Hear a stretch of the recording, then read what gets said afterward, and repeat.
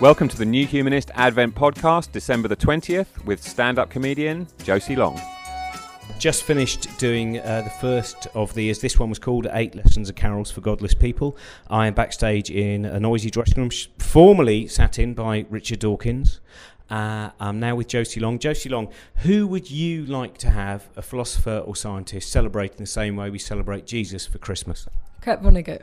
And I definitely count him as a philosopher as well as an artist.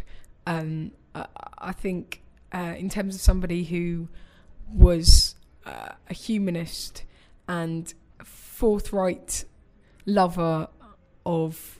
Oh no, I suppose I've said humanist, but was a big lover of humanity and somebody who had the right idea about how human beings should live. What was your first book that you bought by Kurt Vonnegut? My first one was Slaughterhouse-Five, which is probably most people's first one, and I loved it. And then what I started to do was, whenever I was touring, I would go into the Oxfam bookshop and just look for Kurt Vonnegut books, and I got quite a collection from that, and I've read quite a few. And I just really love the way he, in terms of sort of religion, I love the way that he understands human needs for kind of arbitrary things and for mythical things and for all the what I see as the good things that come from religion, but at the same time he is so kind of logical and non-superstitious and just generally on point about things. So I like the fact that in Slapstick or Lonesome No More he talks about how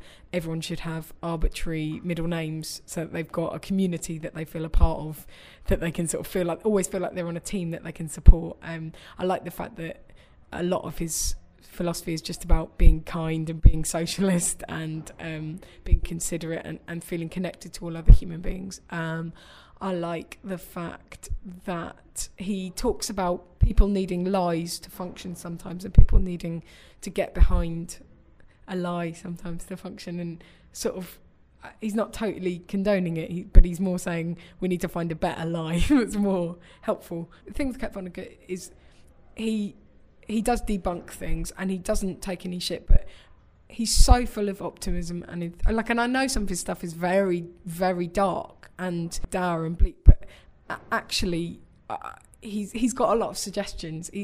Like the fact that it just sort of parallel the way that his fiction is so imaginative. He makes up a lot of stuff on his own as well as kind of smashing stuff down, and totally he's not sneery. He loves people and he desperately wants people to be happier and be less dicks.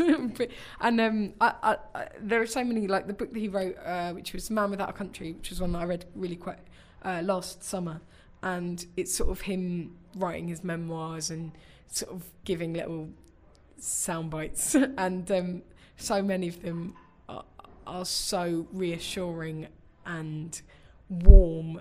We're here on earth to fart around, don't let anyone tell you any different. Or